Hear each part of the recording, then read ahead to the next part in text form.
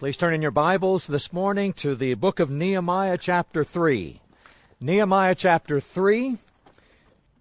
And I just got to tell you, these mercy drops round us that are falling are a perfect backdrop for the two gates that we're going to look at this morning. They're the Fountain Gate and the Water Gate. So you've heard of places where you go for a program or a theater, and they've wired the seating so that when you see the water on the screen, you can feel water drops and tingling. And the Lord, He does a better job than man, doesn't He? So He brings out just what we need to remind us that we do need the water of our lives. And it comes at the fountain gate, and also we need to drink in the Word of God that comes at the water gate. So in Nehemiah chapter 3, you'll notice first of all in verse 15, and then in verse 26, these two gates that are mentioned. Nehemiah 3, verse 15 says, Shallun, the son of Colhozeh, leader of the district of Mizpah, repaired the fountain gate. He built it, covered it. Thank the Lord for the nice covering here. Covered it, hung its doors with its bolts and bars, and repaired the walls of the pool of Shelah by the king's garden as far as the stairs that go down from the city of David. And then also verse 26. Verse 26 says, Moreover, the Nethinim, who dwelt in Ophel, made repairs as far as the place in front of the water gate, toward the east, and on the projecting tower. And we trust that the Lord will add His best blessing to the things we've read as we look at these two gates. Let's pray once more together. Our blessed Father, as we bow in your presence, we ask, if it's your will, that you would restrain the rain. But just remind us, Father, from the wonder of your word, that you are the one who refreshes our souls by the fountain of living waters through your Spirit who has been given, and also by the wonder of your word that washes us and also fills our hearts, that we might not be thirsty, but thirst only after righteousness, and be filled, and our thirst be quenched by the wonder of your word, we pray, in the name of our Lord Jesus Christ. Amen. One of the most wonderful portions of the Word of God, I believe, is the Gospel of John chapter 4. In fact, if you go through the Gospel of John, you can find water in almost every chapter of John's wonderful Gospel. But when you come to John chapter 4, you see the Lord there in Samaria, sitting by a well, about the 6th hour, that's noontime, the heat of the day, when a woman comes to draw water there at that well. Perfect common ground. If you want to find out how to witness, witness like the Lord Jesus. There he asked the woman who comes to draw water, give me a drink. She said, how is it that you, being a Jew, ask of me, a Samaritan, a drink? He said, if you knew who it was that asked you for a drink, and if you knew the gift of God, you would ask me, and I would give you living waters. And here's what he said, that would become in you a fountain of living waters springing up unto eternal life. It wasn't long after that she changed the subject. She said, our fathers worship on this mountain. You people, you Jews, you say at Jerusalem is where to worship. Should it be at Jerusalem or Gerizim? He said, woman, I tell you, an hour is coming and now is when those who worship the Father must worship in spirit and in truth. For God is spirit, and those who worship Him must worship in spirit and truth. We come to the fountain gate, and it represents to us, having gone through the sheep gate for salvation, the fish gate for our witness to evangelize others, the old gate to get a good solid foundation, the valley gate, where, as we learned yesterday, there are a lot of ups and downs in life. Thankfully, the last one's up. We get through the ups and downs at the valley gate, and then we come to the refuse gate, and we say, Lord, there's so much sin. I confess it, and I get rid of it there at the garbage dump. And now that I'm empty, I've got to be filled. And so the Bible says, be filled with the Spirit. Do not be drunk with wine, Paul writes to the believers at Ephesus. Do not be drunk with wine, in which is dissipation, but be filled with the Spirit. In other words, be controlled continually. Be being filled with the Spirit. I spoke with a man driving a bus here just yesterday. We had some good opportunities to witness, just like I know you're finding some good opportunities. He told me, he said, I translated a book by a radical theologian, and he said, I'm anti-Trinitarian. And then he told me some other things that were even more confusing. But, you don't let those things throw you off. But isn't it nice that we know that the fullness of the Godhead dwelled in Christ in bodily form? And that while we recognize in the Godhead the three persons, though we cannot understand, much less explain, we can enjoy God in His fullness. God the Father is for us. God the Son, Emmanuel, is with us. God the Spirit, wonder of all wonders, is in us. That heaven and the heaven of heavens cannot contain Him, yet He lives within my heart. That the Lord Jesus said, as He spoke with His disciples before departing to go back to be with the Father, He said, I won't leave you as orphans, but it's to your advantage that I go away. For if I go away, I will ask of the Father, and He will send you the Spirit, who will be with you, and, don't miss the next part, in you.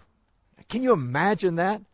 That the life of God, as the Lord Jesus said, the Father and I will come to you and will set up our abode in you, to be in you and to actually dwell in you. Now, it's not just that the Spirit of God lives within us, but we want Him to be right at home in us. I've been to places before when I went to visit people and they took me into the formal living room. And you feel so awkward and stiff. You almost feel dirty that you can't put your feet on the floor and you can't just relax on the couch. You certainly can't kick your shoes off and tuck your feet up where you're comfy and lean over anywhere. When the Spirit of God comes to live within us, we don't treat Him in a formal way like a house guest. No, He comes in and He makes Himself right at home. When I studied French over in Switzerland, the expression is, faites comme chez vous. Make yourself at home. And my host used to always add a little phrase to that greeting, make yourself at home. He would also add, but never forget that it's my home. And so we had a great time together. And sometimes that's the way we try to treat the Holy Spirit. We know He comes and He sets up His abode in us and He lives in us, but we don't let Him have control. Oh, no. This is very God coming to live within us, and we want to give Him the reins to take full control. The fountain gate represents just that. The Spirit of God living in us as that fountain springing up unto eternal life to help us know the fullness of what God has placed within our hearts.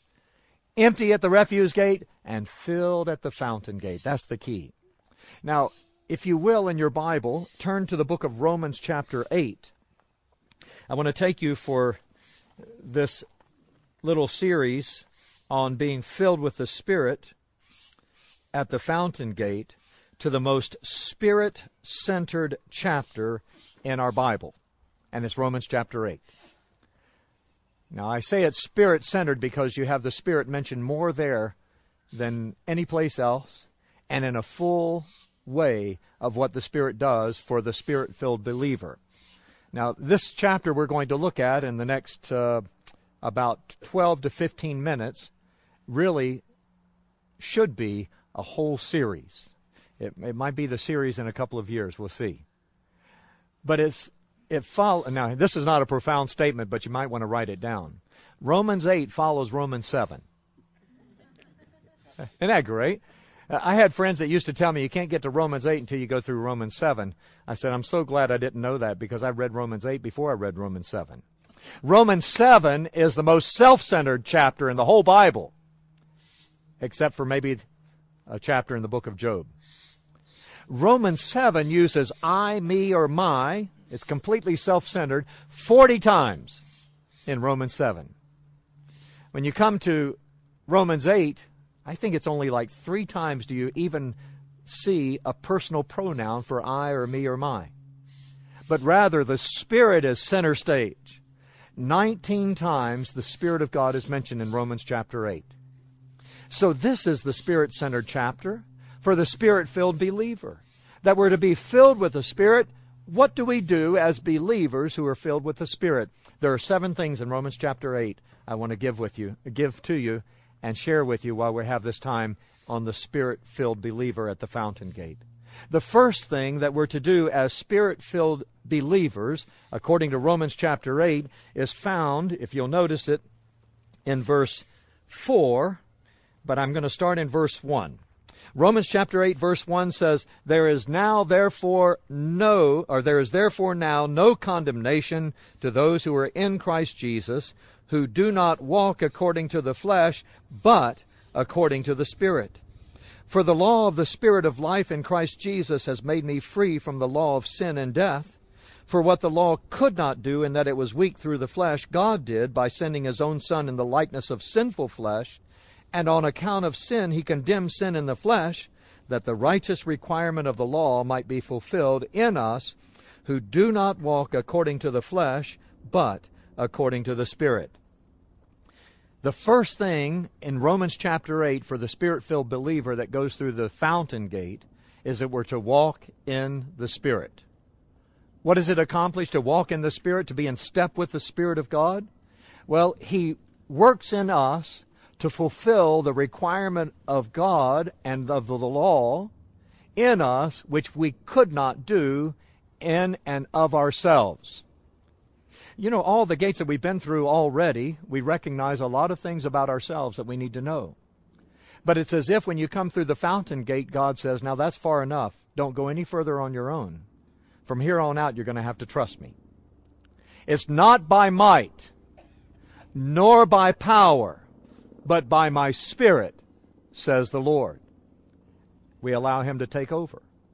The walk that we tried to walk, we fell and faltered at every step.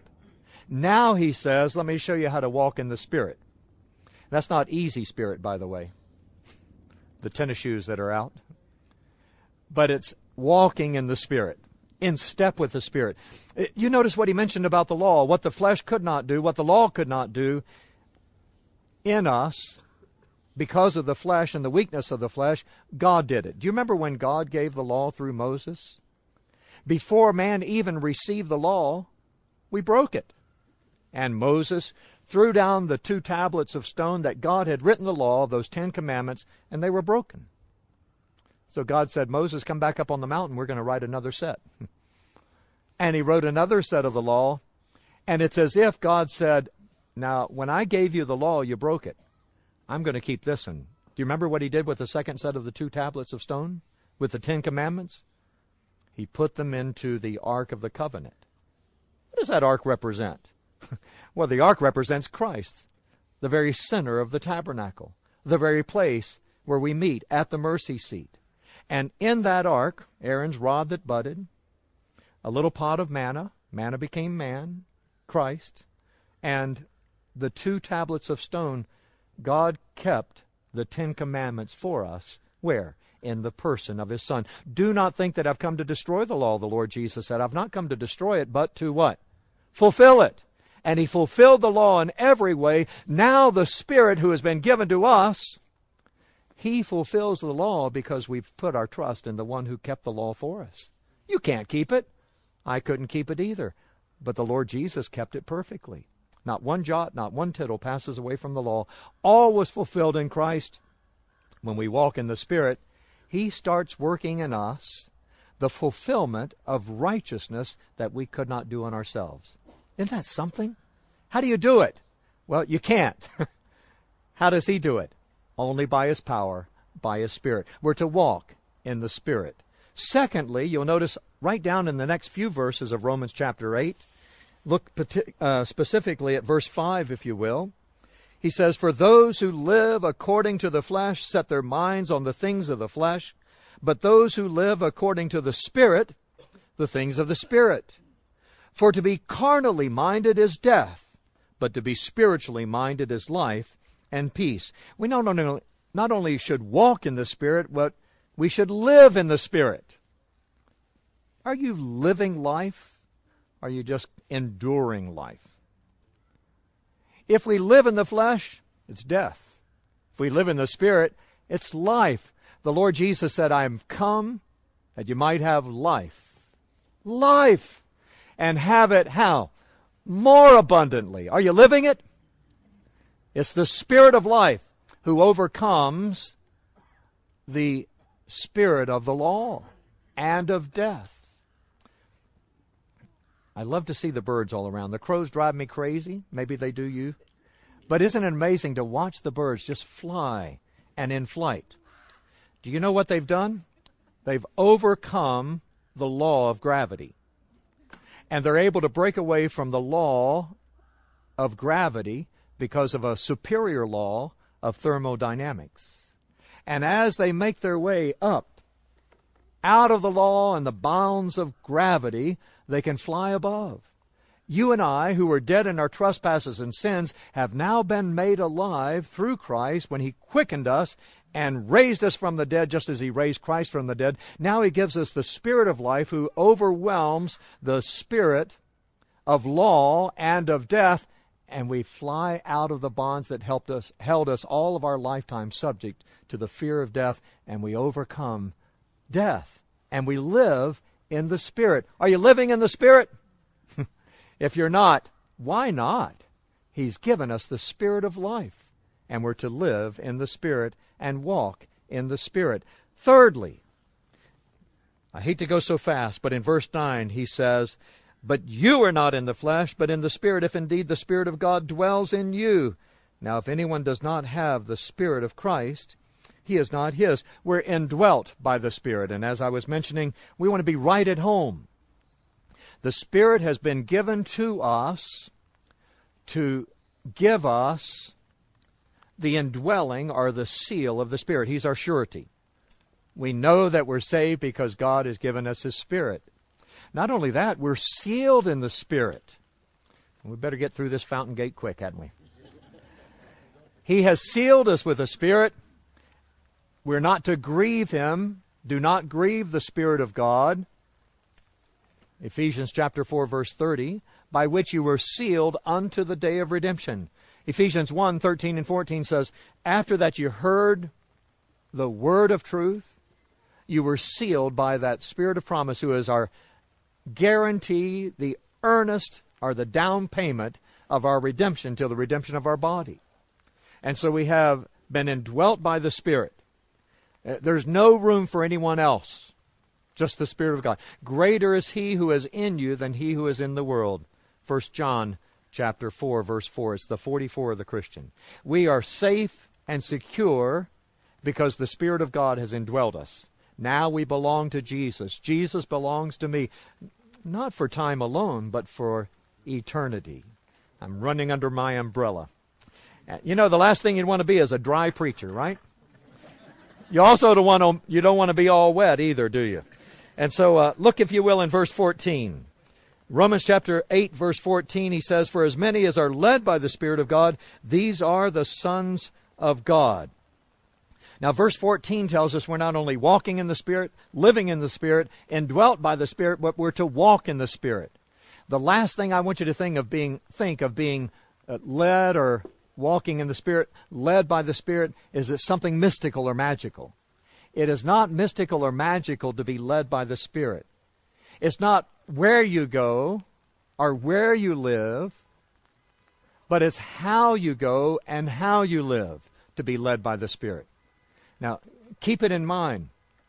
To be led by the Spirit of God is that we're no longer under obligation. That's what we have in these few verses, right there, verses 11 through 14, and I think into 15 and 16. But we're to be led by the Spirit. We're no longer under obligation to the flesh to live according to the flesh. But now we're free to live according to the Spirit because He leads us along.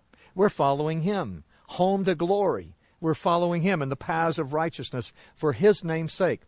I love Romans 8, that it starts with no condemnation, don't you? And that it ends with no separation. Now, while it starts with no condemnation and ends with no separation, in the middle of Romans 8, there in verse 14, 15, We're under no obligation to the flesh. We don't have to do what we used to do. Now we've been set free from it. Where we were in the flesh before, we had no choice in the matter. I mean, why does a dog bark? Because he's a dog. Why do we sin? Well, because we're sinners. Now we've been transferred from the kingdom of darkness into the kingdom of light, into the kingdom of God's dear Son. So we're no longer under obligation. We've died to sin. And now we're alive in Christ, under no obligation to the flesh. We're led by the Spirit. You know, we live in a mystical world. Everybody wants to make things mystical. But being led by the Spirit is very practical. How did the Lord walk? That's the way the Spirit's going to guide us. We walk. Again, it's not where we live and where we go, but it's how we live and how we go. That's how you know if you're led by the Spirit. I stopped at McDonald's one Sunday morning on the way to a meeting, and it was crowded in the city. And at that McDonald's, you know, the only thing about fast food is how fast you have to eat it. It's not how fast you get it. Okay? And so I just wanted a cup of coffee, and I asked the young lady, I said, I'd like to have a receipt. She said, oh, does your boss pay for your coffee? I said, yes, as a matter of fact, he does. He's a great boss. And so I had a gospel tract ready, and I said, I want to tell you about my boss. He's the best of masters. And she read it. Her eyes brightened up, and she said, oh, she said, you're a Christian. I said, yes, I am. She said, are you Spirit-filled? I said, yes, I try to stay filled with the Spirit. And I said, I'd like to say I am always, but yes, I'm Spirit-filled. And she said, no, I mean, are you Spirit-led? I said, well, yes, I try to follow the ways of God. And she said, no, she said, do you speak in tongues? Well, we were home on furlough from Africa. I said, yes, as a matter of fact, I use Swahili. And she said, that's not what I'm talking about. Well, I knew what she was talking about. And you know what she was talking about. Everybody wants to make it mystical and magical. Don't make it mystical and magical. It's wonderful that the Spirit of God can lead us, but He leads us in a practical way. That we're not doing something that is out of this realm, but God has come from out of this realm to live within our realm, to live within our hearts, to lead us to live a life that honors Him. We're led by the Spirit of God. We're no longer under obligation to the flesh to live according to the flesh. And then look in verses 15 through 17. Specifically, verse 15 that I'll read, it says, for you did not receive the spirit of bondage again to fear, but you received the spirit of adoption, by whom we cry out, Abba, Father. We are walking in the Spirit, living in the Spirit, indwelt by the Spirit, led by the Spirit, and we're born of the Spirit. Let me just quote the hymn. Born of the Spirit with life from above, into God's family divine, justified fully through Calvary's blood. Oh, what a standing is mine. Do you know that we're children of God? Sons of God. Heirs of God. We are indeed sons of God, born of the Spirit, and His Spirit bears witness with our spirit that we are sons of God. And so we see there in verse 15 that we're born of the Spirit. He bears witness with our spirit. Again, don't make this mystical and magical. How's He going to bear witness with our spirit? Well, 1 John tells us there are three that bear witness. In heaven, the Father, the Son, and the Spirit. There are three that bear witness on earth. The Spirit, the water, and the blood.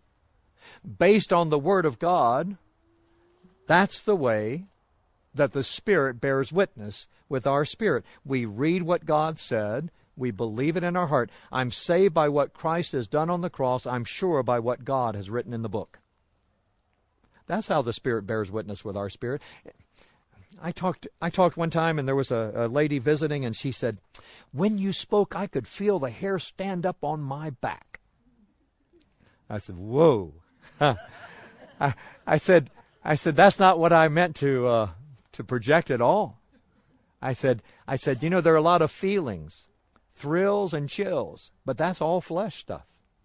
I can feel, when I was walking into the campground in the dark the other night, and I saw something move, I felt the hair stand up on my back too, but it wasn't the Lord. I thought it was a bear, but it turned out to be a squirrel. I want to tell you, we're not looking for frills and thrills when it comes to say that the Spirit bears witness with our spirit that we are the sons of God. We're looking for the reality. Show it to me in black and white. Give it to me in the Word. I believe it. God said it. I believe it. That settles it. In fact, you can shorten that 3 phrase down to 2. God said it. That settles it. But aren't you glad that you can come into the good of it and know that the Spirit of God has given us the Word of God so that we know that we're sons of God, children of God. To those who believe in His name, He's given us that right. And heirs of God. Now, you think it's good now. The best is yet to come. That we are heirs of God and joint heirs with Christ. Everything that God has bestowed upon His Son, are you ready for this? Is yours and mine. It's reserved, the Apostle Peter said, in heaven. And if I just stopped right there, you'd say, wow, it must be a lot. For you, you mean that's all mine? Absolutely. That God has given everything to us in His Son, and one day He's going to share all of it with us. And that's an inheritance that fades not away. It's ours forever. I don't know how much you've got stored up in your inheritance, but eventually you're going to run out. That's the real problem with financial planning these days. You can't start taking it in because you might use it up and run out of it before you run out.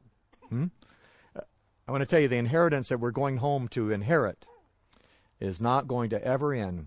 We're sons and daughters, we're children, and we're heirs of God. And His Spirit bears witness with our spirit. And then, number 6, we're not only walking in the Spirit, living in the Spirit, and dwelt by the Spirit, led by the Spirit, born of the Spirit, but look in verses 23 and 24. Now, this section actually begins in verse 18, but we'll just go to 23, and it deals with our hope in the Spirit. Verse 23 says, as it's speaking of the creation being redeemed, and also us being redeemed, in verse 23 it says, and not only they, but we also who have the first fruits of the Spirit, even we ourselves, grown within ourselves, eagerly waiting for the adoption, the redemption of our body, for we were saved in this hope. But hope that is seen is not hope. For why does one still hope for what he sees? Verse 25, but if we hope for what we do not see, then we eagerly wait for it with perseverance.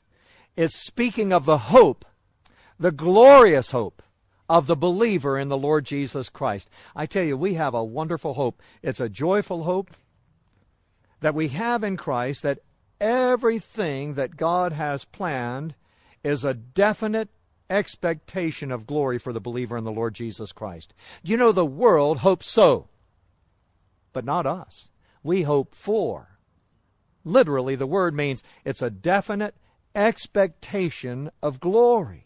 It's something that we can count on, not just think, maybe so, guess so, hope so, think so. This is a no-so salvation that we have, and our hope is firm. Time and time again, you'll read in those few verses from verse 18 all the way through verse 25 that there's an earnest expectation for which we eagerly wait. The idea is that we're in tiptoe expectancy. Now, some of you have met my little puppy, Gigi. We wanted to make sure we could get a puppy that we could pick up. And she weighs at top weight 7 pounds, but usually 6.5. And she's a poodle, but we don't have her a foo-foo poodle kind of cut. We have her looking like a scruffy, kind of a gangster cut. Huh? And so we're training her. She's not 2 years old yet, but she's made it across the country. This is her second big trip. She's traveled over 20,000 miles, and so she's learning a lot.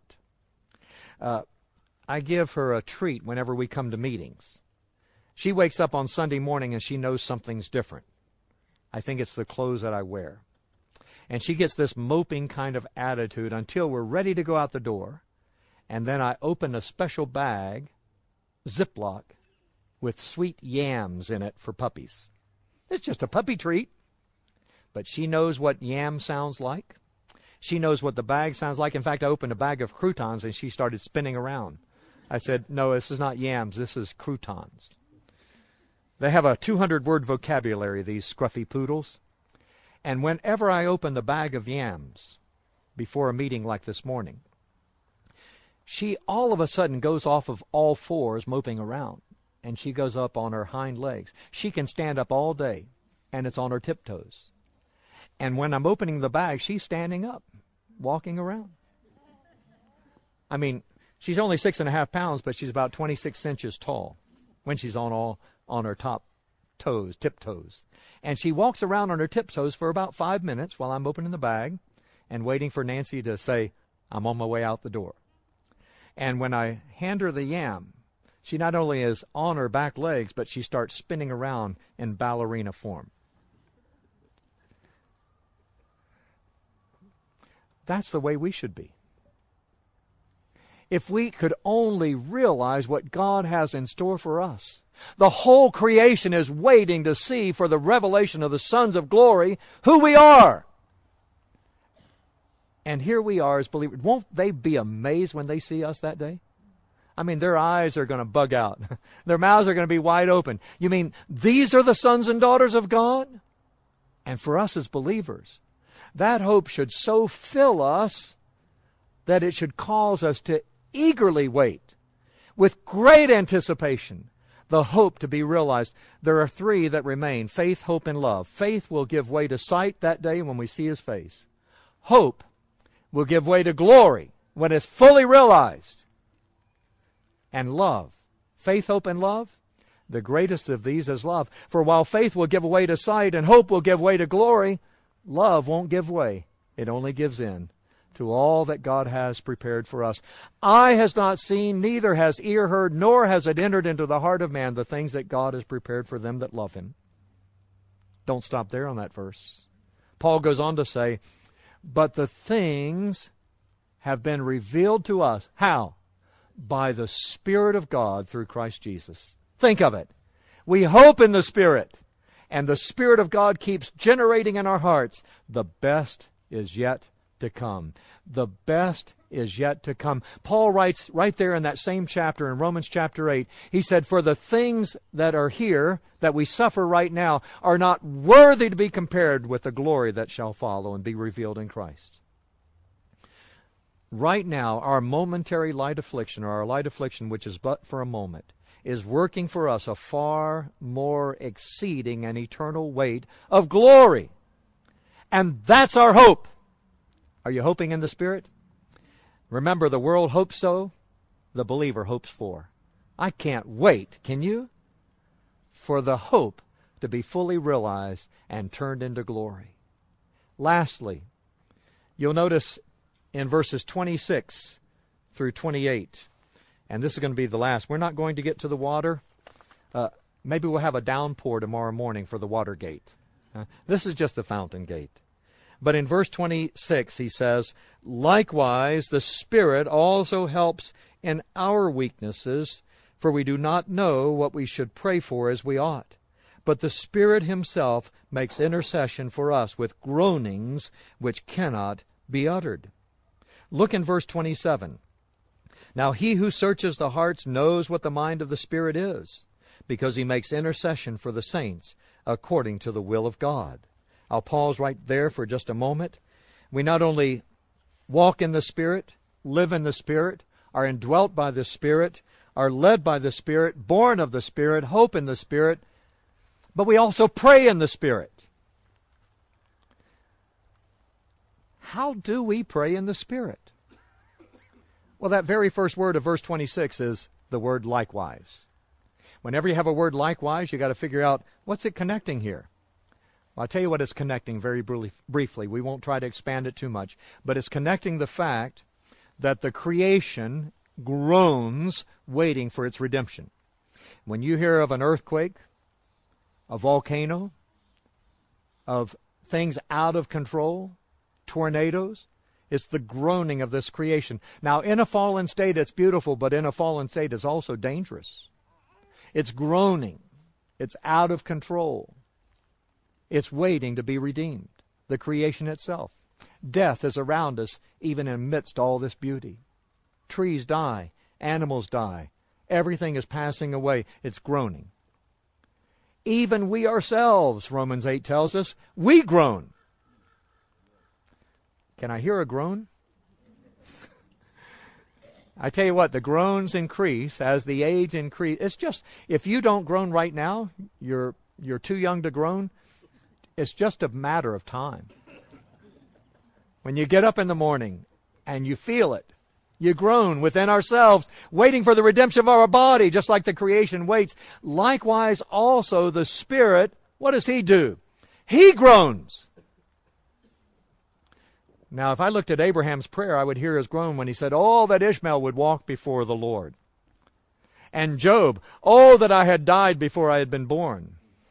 And Jacob, "Oh, all these things are against me." And Jonah, Lord God, is this not what I said while I was still, before going to Nineveh, while I was still in the land? We hear groanings throughout the Scriptures of men of prayer. How does the Spirit groan? What does it sound like?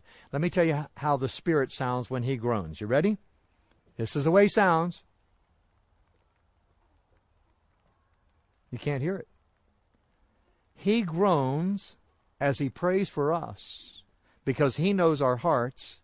He knows the mind of God. Since we don't know how to pray as we ought, our groan is replaced with His groan, and His groan is too deep for words. It cannot be uttered. If someone tells you they're praying in the Spirit and it sounds like this, you can mark that one out right there. It's not some kind of ecstatic chatter. That's not the prayer of the Spirit with angelic language. No. That's something different. That's the mystical, magical part. Being led by the Spirit and praying in the Spirit is simply this. We have one who prays for us at the right hand of God. You're well represented by the Lord Jesus Christ. He prays for us. He ever lives to make intercession for us. We have the Spirit of God in our hearts who prays for us. We can't make a mistake. We can say, "Lord, I don't know how to pray as I ought. This is what I'm praying. Please make it according to your will." And the Spirit of God takes your prayer. And according to Romans 8:28, I'll finish with this. We know, we have confidence that God works all things to our good. For all things work together for good to them that love God, to those who are called according to His purpose. He works it for our good, for His glory, all because we enter in at the fountain gate. Let me ask you, have you gone into the fountain gate? You look like you have. Have you gone in the fountain gate? Don't be afraid to get wet. Go through the fountain gate. Allow the Lord to fill you with the Spirit. Be being filled with the Spirit on a continual basis. And when you get in the flesh, quickly acknowledge it, confess it, come back and ask the Lord, fill me again. One little girl said to God, she said, "Oh God, fill me with yourself. I can't hold much, but I can overflow a whole lot. Be filled with the Spirit of God." Shall we pray? Blessed Father, as we bow in your presence, we pray that you would indeed fill us with your Spirit, that we might walk in the Spirit, and that indeed, Lord, every facet of our life might be Spirit-filled, that we might not try to do it in ourselves or in our flesh, but only, as we said at the beginning, quoting from your prophet, Zechariah, "Not by might nor by power, but by your Spirit, says the Lord." Lord, fill us, we pray. In the wonderful name we ask of the Lord Jesus Christ. Amen.